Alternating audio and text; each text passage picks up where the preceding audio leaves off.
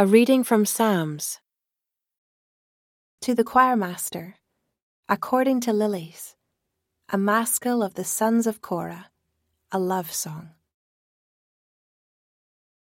My heart overflows with a pleasing theme. I address my verses to the King. My tongue is like the pen of a ready scribe. You are the most handsome of the sons of men. Grace is poured upon your lips. Therefore God has blessed you forever.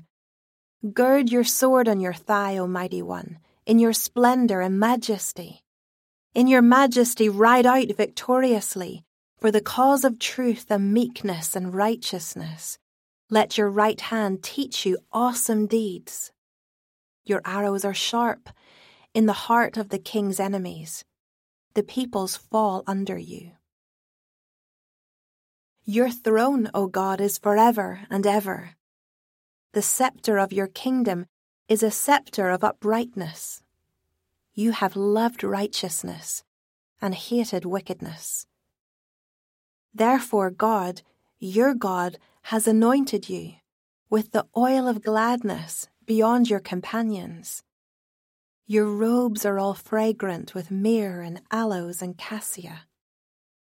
From ivory palaces, stringed instruments make you glad. Daughters of kings are among your ladies of honor. At your right hand stands the queen in gold of Ophir.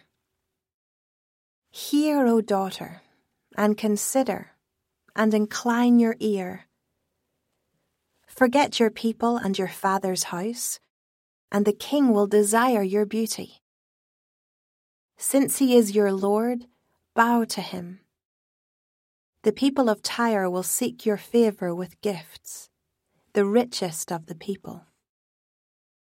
All glorious is the princess in her chamber, with robes interwoven with gold. In many-colored robes she is led to the king, with her virgin companions following behind her. With joy and gladness they are led along as they enter the palace of the king. In place of your fathers shall be your sons. You will make them princes in all the earth. I will cause your name to be remembered in all generations. Therefore nations will praise you forever and ever.